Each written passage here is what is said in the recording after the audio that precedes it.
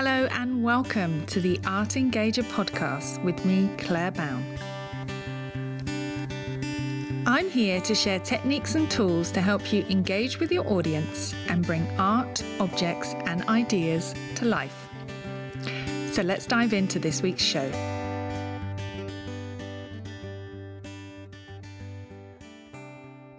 Hello and welcome back to the Art Engager podcast. I'm your host, Claire Bown of Thinking Museum, and this is episode 94.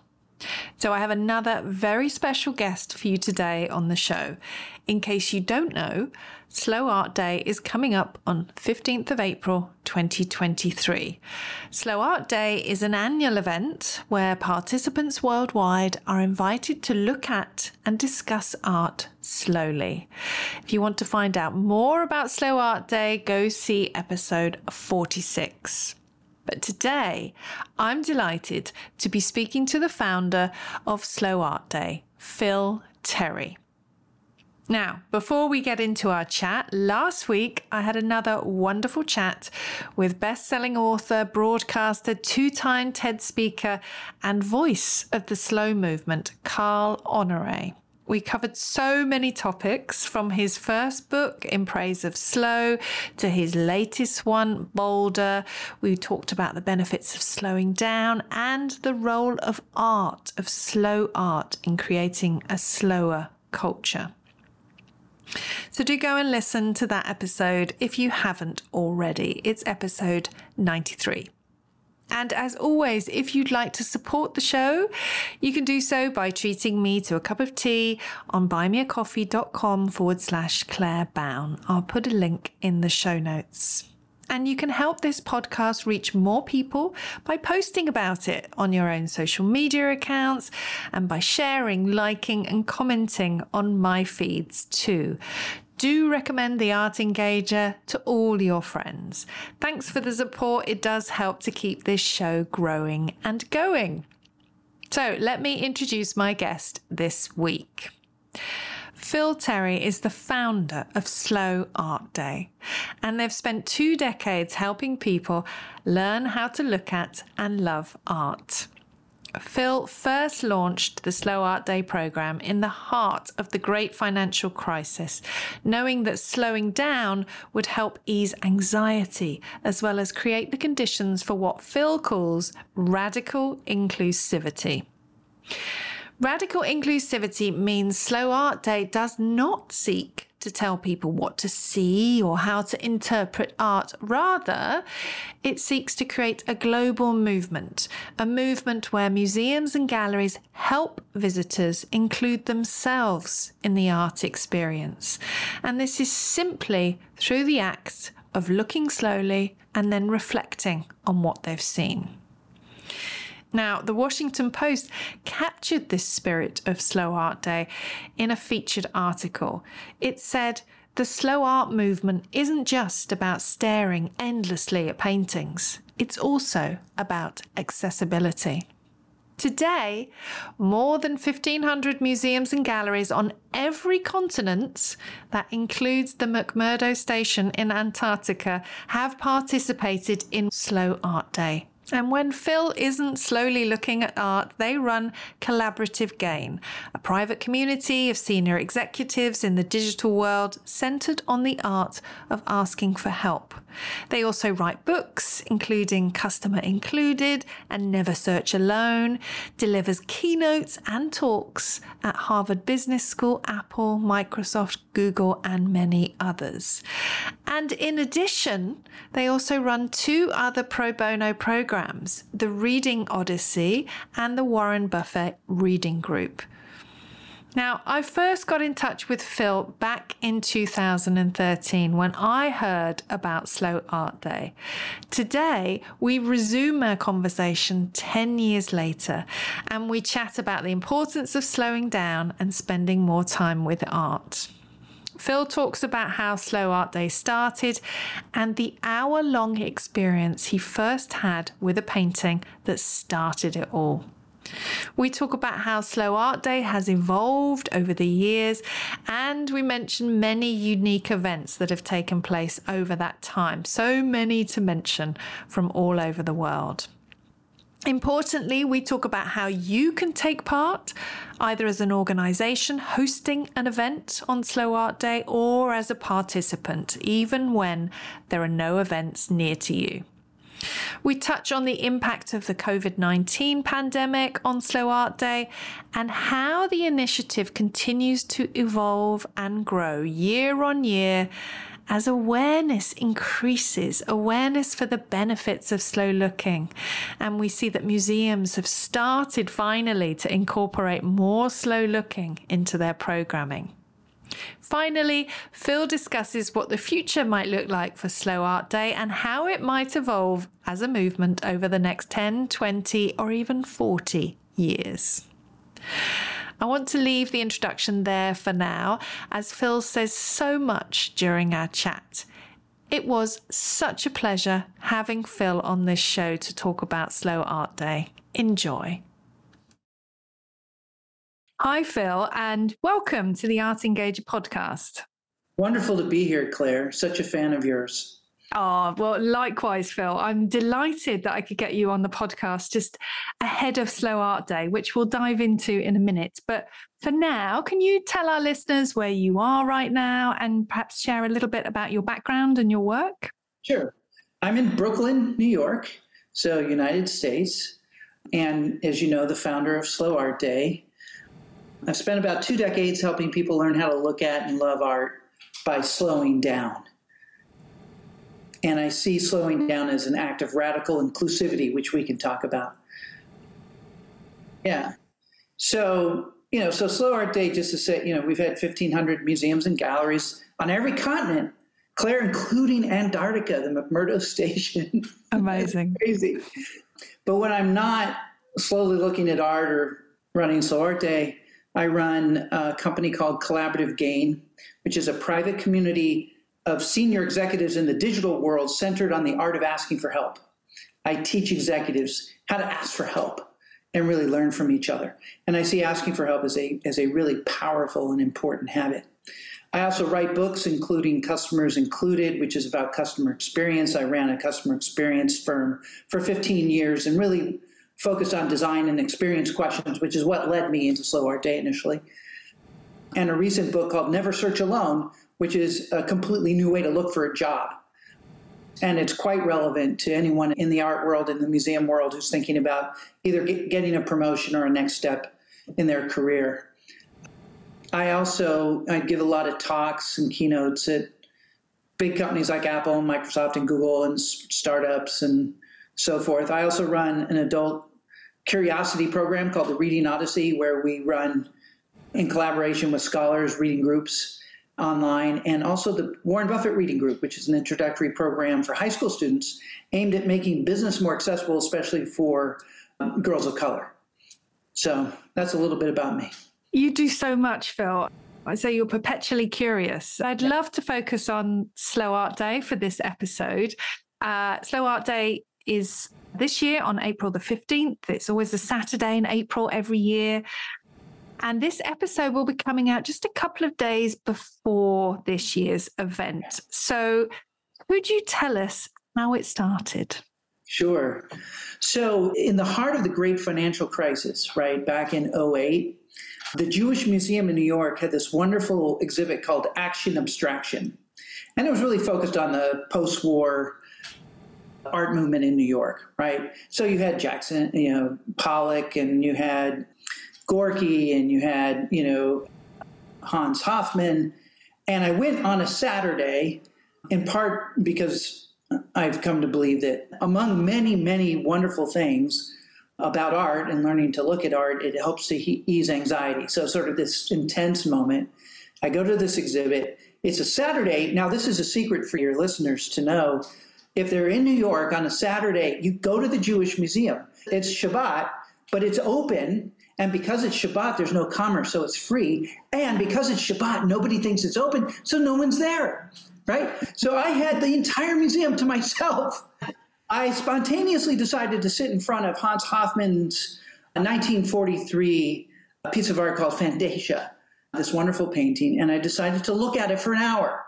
Now, I don't come from the art world, and I just imagined I was in my living room, and Hoffman in front of me, Pollock over to the left, Gorky nearby, Lee Krasner, who's a favorite of mine, all this wonderful art. And it blew me away. Like looking at a single piece of art for an hour, 30 minutes in, Claire, 30 minutes in, I realized that I had missed that there was a significant amount of black in the painting. Like, what? How did I not see that? There was so much. As I slowly looked, I always tell people, your first slow looking experience is a little bit tough. You're going to want to grab your phone. You're going to want to multitask, look around, because we're in this frenzied society. But something magical happens around minute 1 or 2, and you just get absorbed into the experience, and time warps, and you start to see and think and experience these little explosions in your brain, right? And so at the end of that experience, I literally leapt up and said, hey, most people don't know this. Most people the statistics are somewhere between 7 and 17, maybe 25 seconds looking at any individual piece of art. And half of that time is at the label. And no wonder people are exhausted when they go to an art museum. They go look at 100 pieces of art for 15 seconds, which is just a quick recipe to blind yourself. And by the way, the majority of people don't go to art museums. And I really thought, you know what? Not only is this a new way for people who already go to art museums to look, but it might be an act of radical inclusivity that makes the art museum more accessible for people who don't go, right? And I decided, listen, we're going to just make clear you don't need to know a thing. You don't need to have read any books, taken any art history classes, listened to any lectures to look at art. It's a fundamental human experience. And once you start slow looking, you might be inspired to go learn more, which is great, right? But the fundamental thing that we're lacking in our world is the motivation to go to an art museum and look at the art. Most people feel excluded or feel like it's going to be boring or it's not for them. And that's what we're hoping to challenge with Slow Art Day. Absolutely agree with the sentiment behind Slow Art Day, which is why I reached out to you 10 years ago, which I can't believe it's been that amount of time. But when I first contacted you and said, how can I get involved and help spread the word? Because at the time I was kind of on my own slow looking journey. I just created a program at a museum which encouraged slow looking for school children as young as 6. And I wanted to spread the word, but I also found that slow looking really wasn't that commonplace. It really wasn't happening in a lot of places. It really wasn't being encouraged. And in fact, even some of the school teachers coming to the museum for that program were quite skeptical about how are you going to get my students to look at a work of art for that amount of time? Listening to you talk, I'm really curious as to why you suddenly decided to sit down for an hour with that painting. Because as you say, an hour is incredibly long time for anyone looking at art. So do you remember why you chose an hour? Was it a challenge to yourself? I think it was both like, hey, this is my living room. Let me just sit back and look for a long while. But also I had previously read something where an art critic had referenced this notion of 7 or 10 or 15 seconds, right? And I thought, well, what if I flipped that upside down and spent a longer time? And by the way, with the Slow Art Day movement, at first I thought, well, I'll recommend people go look for an hour. And I thought, okay, that might be hard. So we suggest 10 minutes, right? But past a minute or two really starts to change the experience and creates a new relationship with the art. And Claire, to the point of young people. So in the early days of Slow Art Day, I went out to San Francisco and I had a friend who had 3 young boys. They were like 4, 6, and 8. And I said, listen, let's go to an art museum. She said, Phyl, these are 3 boys. They've never been to an art museum. They're going to bounce around the walls. It's not going to work. I said, trust me. And we went to the De Young in San Francisco. And I said, here's what we're going to do. In each room, I'm going to pick one of the kids and I'm going to say, you choose the piece of art that we'll all look at slowly together for a few minutes. And they did. And we looked for, 3 or 4 minutes, whatever it was. And I said, okay, what'd you see? I didn't try to lecture at them or whatever. There's a lot of great prompts, but the best one is, what'd you see? And it was great. Each room, a different kid picked and they loved it. And in the final room, We were just walking through, leaving the museum, and it was modern color abstraction stuff. And there was a totally white canvas, and that was all it was, right? But the 4-year-old looked at that for a moment and turned to me and said, "What is that? Are they trying to question what is art?" I was like, "What? What?" Like people study for years to get that insight. So in the early days of Slow Art Day, we did a program at El Barrio Museum del Barrio in Harlem. And we worked with a community program. We brought in, 15 Hispanic and African-American youth who also, by the way, had not been to a museum, maybe once with school, but, had never really done it on their own. And we did a slow-looking experience, and they couldn't love it more, right? And people ask me, what kind of art or what kind of person is it? Every kind of art and every kind of person. Absolutely. Absolutely. So as I always say, this is something that anyone can do, and you can do it anywhere at any time. You don't need to have any specific tools. And starting with that question, as you say, what do you see? So much can come from that. And it's also an invitation that it invites everyone. Yeah. Everyone can start talking about things that they see and notice. So it's starting from this, I like to call it a level playing field, which means that everyone feels included and everyone can get involved with the conversation. Yeah. And you mentioned radical inclusivity at the beginning. Would you like to talk a little bit about that? Art museums, certainly in the United States and in Europe and around the world, but in the United States, to the extent to which people go to art museums, it tends to be older and white. And particularly youth of color, they don't go. They don't feel like it's a place for them. So some museums have done things like rock concerts or rap concerts or something just to bring people into the museum, which I think is fine. The only challenge is it doesn't really mean that you're interacting with the art. Like you're not learning how to be with the art, but you're learning to walk into the door, which I think is really important. And so, I don't want to build a paternalistic program that tells people how to see. In fact, I want to get out of the way of their experience. I want them to build their own relationship and decide what it means for them and what they want to do with that and so on. And so we've actually built that into Slow Art Day at every level. So we also don't tell the museums how to design their Slow Art Day events. Quite the other way around. We want them to bring their interest, their expertise, their creativity to the fore. And then we just want to shine a spotlight on that so other curators and educators can learn across the community. So we don't want to tell the museums what to do, and we don't want the museums to tell the visitors what to do. We want this to really be something where people can own it from the bottom up. And by the way, that is, in some ways, it's harder to create, right? Because we kind of live in a world where people want a prescription. Here's what you do, like really line it out.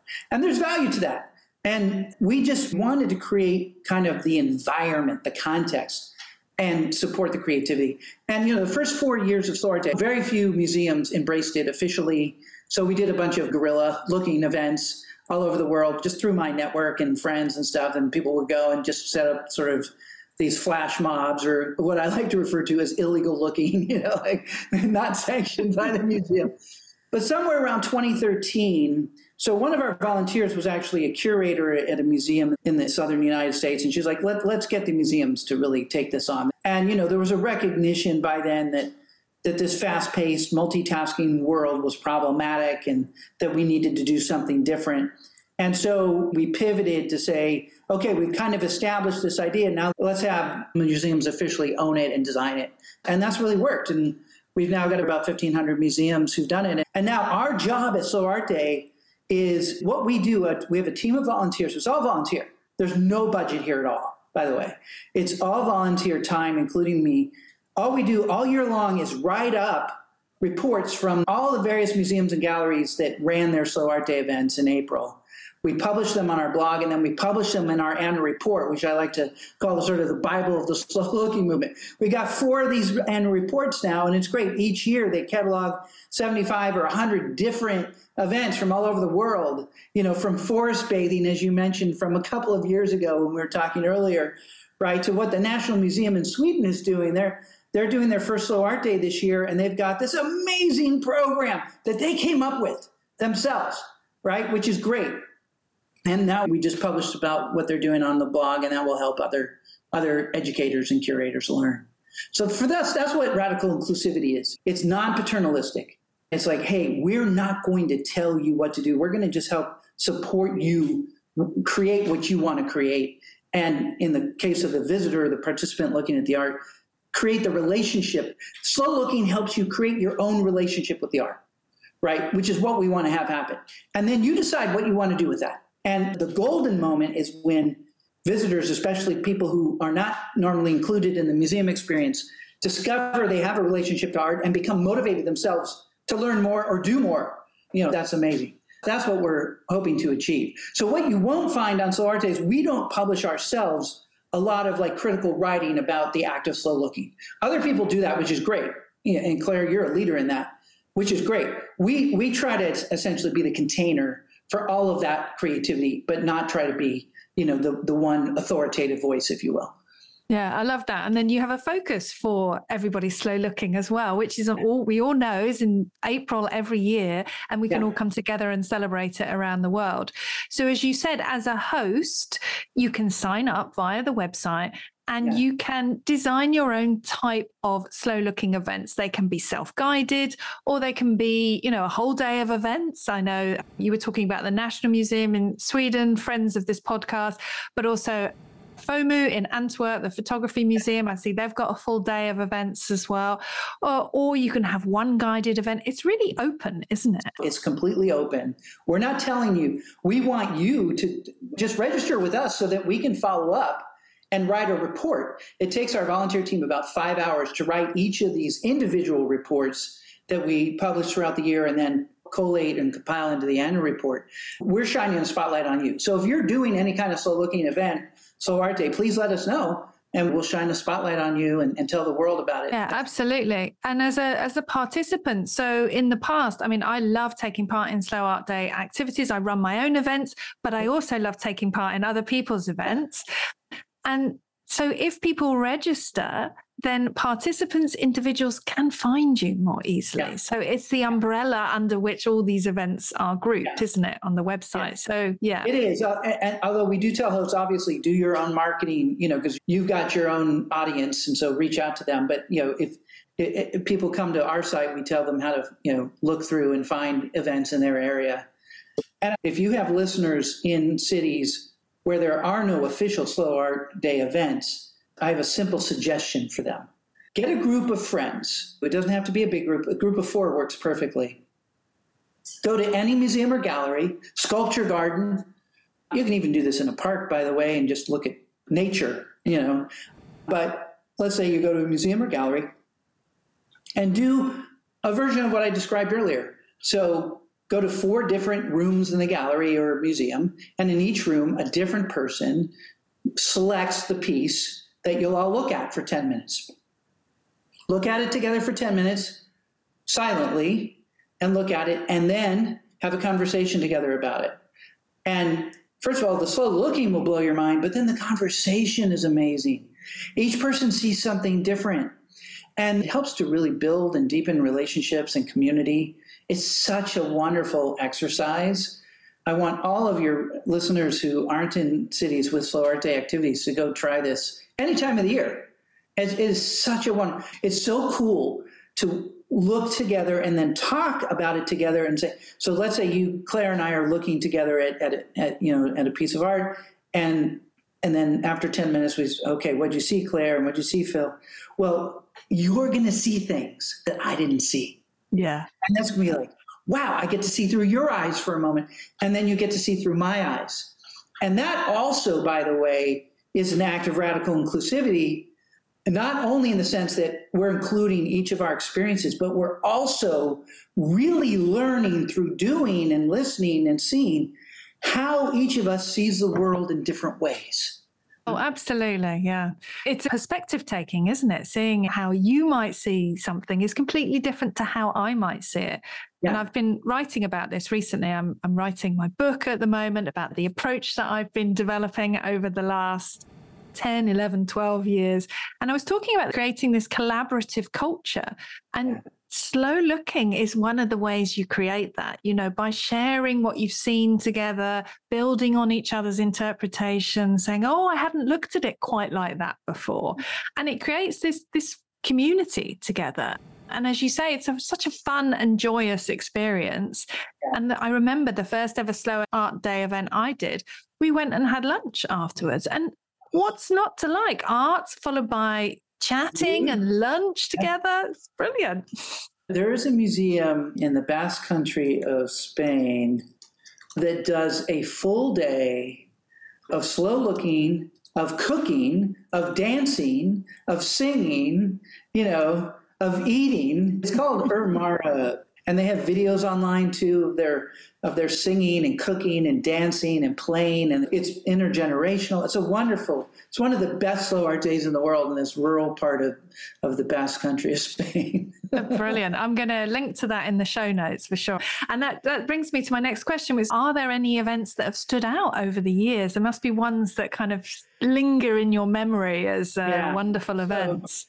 I'll just say this, that a lot of major museums like the Tate and so forth, are involved, but also regional and local museums and galleries. Like an individual artist can do it in their studio if they want. It's completely open this way. Mass MoCA in Massachusetts has done a lot of great stuff with Slow Art Day. The Rubin Museum of Art in New York, which really works with a lot of Buddhist art, of course. Australia's big in Slow Art Day. There is a town along the historic Route 66 in Illinois that has 15 galleries and museums participating in Slow Art Day. Okay. I know this one. Is it Bloomington? It is. It's Bloomington. Are you connected to them? No, I saw it online. I was just looking on Twitter and I was like, oh, there's a lot of action going on in Bloomington for Slow Art Day. And then I looked it up on the Slow Art Day website and saw, yes, there's all these organizations taking part. And they're doing a whole big party at the end. I love it. They're turning it into a citywide event, right? Which we hope to see more and more all over the world. When I started Slow Art Day, I really wanted this to be in person in the museum. I wanted to create a real space experience with real art. We were very, very strict about this. That was one of the only rules. It's got to be in person. And of course, COVID-19 blew that up. And so, the moment the lockdowns happened, we pulled together a webinar of museums all over the world to teach them how to use Zoom. And they were all freaked out and they didn't know what to do. So we showed them how to use Zoom and talked about how to run Zoom-based slow-looking events. And, and by the way, it was also just wonderful community because, a lot of these educators and curators, some of them were losing their jobs or having to lay off people on their staffs, right? So it was such a hard time. And so we brought people together and said, let's support each other and here's some ideas. And, a number of museums, the National Museum for Women in the Arts in Washington is a longtime leader of the Slow Art Day movement in the U.S., and they did some wonderful slow looking online. The Katona Museum of Art, which is a small museum in a county just north of New York City called Westchester, and they did this wonderful, wonderful session. The cool thing about doing online slow looking is that you can really magnify and look at, really move into a piece of art together in some interesting ways. And actually, Bloomington did something really radical. Pamela Eaton, who was the first Slow Art Day gallery in Bloomington, she did a slow-looking drive-by window. So she put art in the window of her gallery and invited people to drive slowly by and look at the art or walk. But, you had to maintain social distance. We humans are amazingly creative. You give us restrictions, we're going to find interesting ways to go. I'll just mention one other museum, by the way, that's been a real leader, which is the Kanenko Museum in the Ukraine in Kiev. And they've been hosting for a while. They hosted last year, within the first month or two of the war. And they did it virtually because of the danger of bringing people together in this museum in the middle of Kiev. But that was really deeply moving. It blew everyone away. I mean, there's so much joy in the Slow Art Day world, but there's also, like any human activity, there's grief and sorrow. There's a museum in Florida called the Frost Art Museum, which is on the campus. It's an academic art museum on the campus of Florida International University. And they have now been doing Slow Art Day for 10 years, straight. Done it really consistently. And I found out why this year. Their first Slow Art Day was planned by a then docent and longtime museum supporter named Elena Venero. And she was really dedicated to art education, provided great support to Miriam Machado, who was and remains the director of education there. And In 2013, Venero led the planning of the Frost Museum's inaugural Slow Art Day. She did a great job. Everything was set. And then in the early morning of April 27, 2013, which was that year's Slow Art Day, Machado, the director of education at the museum, received a terrible phone call. Venero had just suffered a massive heart attack and passed away that morning. And the whole museum was in shock and deeply saddened.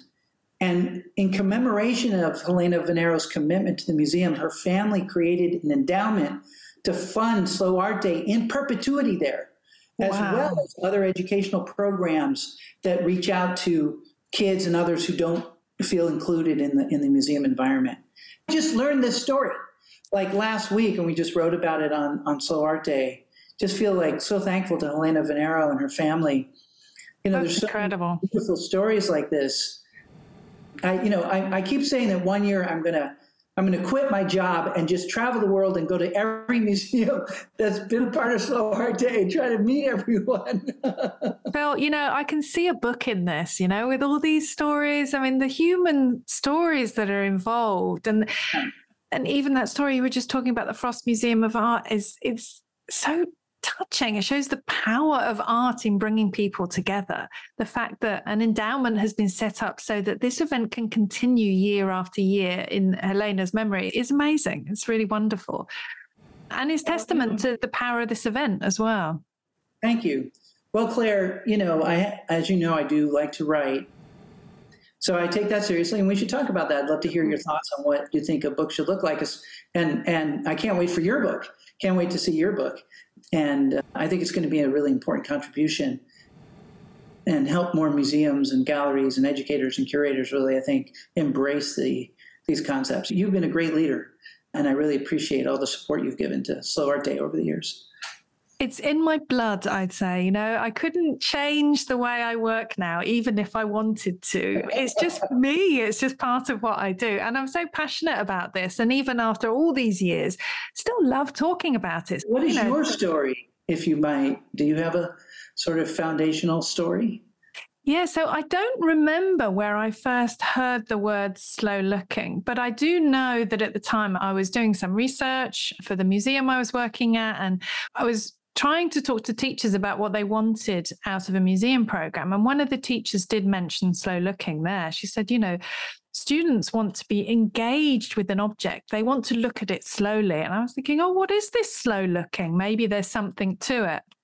And that led me to, thinking about books I'd read, like the In Praise of Slow by Carl Honoré, but even going back to John Berger, really way back in the early 70s. And doing more and more research. I read Ways of Seeing a long time ago. Maybe that played some role in my decision that day, right? Yeah. Yeah, exactly. So there's all these kind of influences, but I can't remember the exact moment. But for me, the key moment was when I discovered thinking routines. So as a museum educator, my question was always, how can I give people the tools to look for longer? How can I give them a kind of a flexible framework that bends and twists, according to what they need. And when I found the thinking routines and then combined them with the slow looking, that's when it all started to slot together for me. So yeah, I would say about 2011. So, you'd already started Slow Art Day by then. And I was kind of in infancy researching all about this. Around trying to make this thing work. Yeah, but at the time, there weren't any books about it. It was still very unheard of. And as I said off air, I suggested some slow looking events to a museum, and they thought it was hilarious. They really didn't see that there would be any take up for that. People would be interested in participating. And here we are. 10 years later. I mean, first of all, I don't come from the art world, so I didn't have that sort of credibility. And the big museums here, what they were doing at the time, Claire, was selfie day, right? Yeah. Where people, like young people, would come in and take a selfie of themselves with a little bit of art in the background. Yeah. I'm like, wait, why don't we turn that around and, focus on the art? But like they laughed at me. And at the time it was exit through the gift shop. We want to move people through as quickly as possible and, get them to buy stuff at the end. And I said, look, I understand the economic situation that you're in. I understand that, but there's got to be at least an alternative to that. And, so I finally decided, okay, we have to do this as outsiders. We have to create this. And eventually now, of course, many museums have embraced it and have even figured out that it's a great donor cultivation tool and a great board of director cultivation tool and a great advisory board cultivation tool. It's amazing for that, right? So the smart museums are doing public events, but they're also doing like that kind of behind the scenes thing that really builds relationships with people. The joy comes from the personal discovery, and any information you may find, maybe that's on a label, maybe it's from the curator, that's extra, that's a bonus. That will lead you down further or different paths that you may go. But it's the personal discovery that is the joy in this. And as you found, you notice things after 10 minutes, after 1 minute, after 30 minutes that you didn't see before. So it's the extended looking that really helps us to find out more. In the business world, I teach a lot of behavioral economics, and, we're all aware that we have so-called blind spots, right? But the problem with blind spots is that you literally, you can understand the concept, but you can't see them in action for yourself. But if you're looking at a piece of art for 10 minutes, 30 minutes, whatever, you can have the experience of seeing through blind spots. And I think that's a powerful, powerful experience for people. Now, I still think it's primarily about self-discovery and the joy of art. I don't want to try to make it into something else with a business kind of whatever. But I wanted to add that because I think that's part of the power of this is it's one of the very few ways that you can really experience seeing through your own blocks, and realizing, geez, if that's happened here, that's happening everywhere in my life, right? And there's also so much written about perception. We can't literally see everything. We would be completely overwhelmed. Like the mind has to cut stuff off. But then we need to have tools and techniques for opening. Absolutely. Unexpected things. Yeah. Yeah. I want to ask you as a final question. We could talk all day, but I'm aware I've taken up a lot of your morning already. Love talking to you. I know we could literally just sit here all day talking Slow Art Day, slow looking. Not met in person, Claire. That's crazy. We got to remedy that. You've got to come over. Yeah. So what's in the future for Slow Art Day? What are you looking forward to? What would you, what's your vision for the future for Slow Art Day, for the movement? So, we've decided a couple of things. Number one, our audience at Slow Art Day is primarily the educators and curators who we're looking to support and help learn from each other in terms of slow looking, right? So we want to just keep getting better at that. So obviously we're going to keep producing the annual report. That's been a big win. What we're looking to do now is, and it's happening, which is really cool. We're seeing more and more museums integrate regular slow looking into their programming, monthly, weekly, slow art, Sundays, whatever. So we want to see more and more of that, encourage more and more of that. We are looking, in case any of your listeners, we are looking to rebuild our website. We're looking for any designers out there who want to volunteer their time, so that we can, what we have right now, so we have a growing catalog of all of these reports, and we have the annual reports, but we want to do some different things with that. It makes it easier for the curator or educator to search and find inspiration for designing anything they want to design that's slow looking, not just their official Slow Art Day event. And then eventually, we'll see how this grows, but eventually we might turn to a more, participant or consumer-oriented thing. But for now, we're sort of behind the scenes supporting the educators and curators who are directly relating to their audiences and visitors and participants. And you mentioned a book, and maybe there is a book in the future here. I'd love to hear more of your thoughts about what that focus might be, especially since we've tried not to be the ones that come up with the tools like you have done, right? We want to be sort of the container or the context that supports the broader movement. And, we have one great advantage, which is we're patient. We've done this for 14 years. We're happy to do this for another 40 years, right? And eventually we want it to be as big as Earth Day, right? We want this to be massive with millions of people, and where the majority of people in the United States do not go to art museums. They don't go. They don't look at art at all, right? So we want to maybe play a role in changing that, not just here, but all over the world. Yeah. Fantastic. Yes. And I'm part of this revolution, but whenever it happens, I'm definitely here for it. Woo! Yay. Thank you, Phyl, so much for coming on the podcast. Happy Slow Art Day. I'm so looking forward to celebrating it and seeing what everybody gets up to around the world. Lovely. Thank you, Claire. So a huge thank you to Phyl for being on the podcast today. Hope you enjoyed our chat. Go to the show notes to find out more about Slow Art Day and how you can become a host or participate in one of the hundreds of global events. Do also give their annual reports a read. They showcase the inspiring work of educators, curators, and museum professionals around the world in organising these wonderful events for Slow Art Day. And if you'd like to give Slow Art Day a go, but you're not sure where to start, download my free Slow Art Guide. Whether you're new to museums or you're a seasoned professional, my user-friendly 2-page guide is designed for everyone. There are just 6 simple steps to take you through the process of slow looking, along with some handy tips for taking your time and fully immersing yourselves in the art and objects. So you can take this guide with you on your next visit, and you can use it as a companion to help you observe, reflect, and appreciate. And we're having our own Slow Art Day events in the Slow Looking Club on Friday the 14th and Saturday the 15th of April. I'll be facilitating hour-long slow looking moments with artworks. We'll get together online with participants from all over the world to celebrate the power of slow art. All you have to do to join is to join our Slow Looking Club, and I'll put a link in the show notes so that you can come and join us. That's it for this week. Thank you for listening to this very special episode. I'll see you next time. Bye. Thank you for listening to the Art Engager podcast with me, Claire Bown.